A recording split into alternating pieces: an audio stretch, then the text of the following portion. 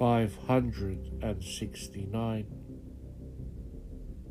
If Holy Scripture prescribes duties towards parents, does it not likewise prescribe duties towards children?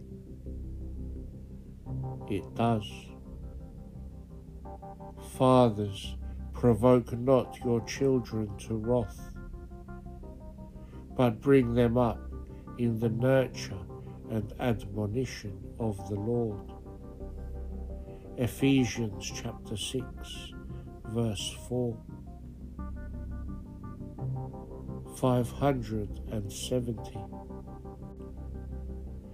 How does Holy Scripture speak of the duty of pastors towards their spiritual flock?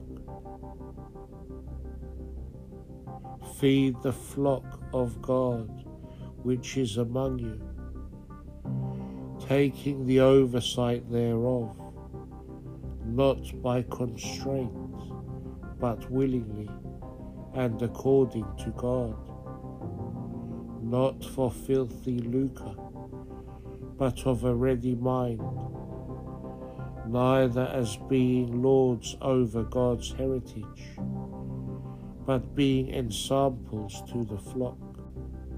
1 Peter chapter 5, verses 2 and 3.